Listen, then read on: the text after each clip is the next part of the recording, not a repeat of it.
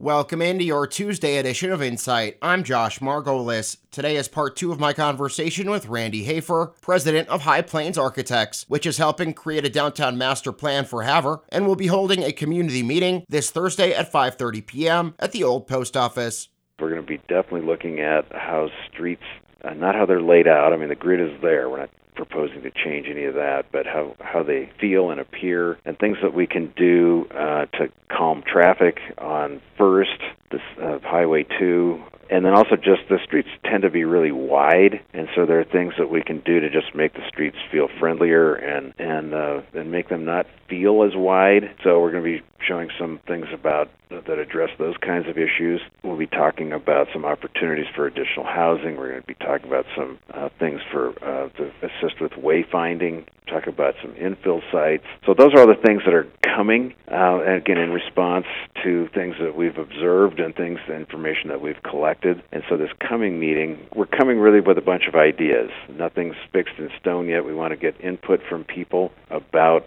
these different ideas in these different areas and just see what people think. We'll be there to explain why we're proposing something as an approach to a problem, or maybe why we've got 3 options that we'd like folks to look at. And then what we're hoping to get out of that is, of course, just general feedback, but also some more specific feedback about, among all these things that we're looking at, what do people feel are the higher priorities, and try to get a sense of at least what people are thinking kind of at first glance maybe should be tackled first, just so we can help to develop a list that the focuses on the things that are of the greatest importance to the community. We also want to be thinking about the things that are quickest to accomplish, because sometimes just getting started is half the battle. So it's going to be very interactive.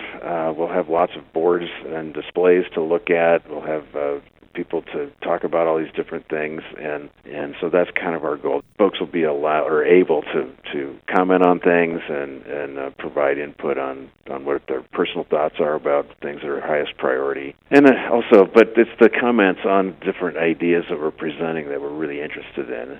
We do have some ideas for First, which we know is a state highway, but nevertheless, it is not a pedestrian-friendly street at all. And because it's a state highway, of course, the state treats it as a highway, but it's not really a highway. It's really the main street, and it needs to be treated as a community main street, a downtown main street, not as a highway. So there's various things that we're going to show about how to approach that, some changes that could be made that would calm traffic, slow traffic down a little bit.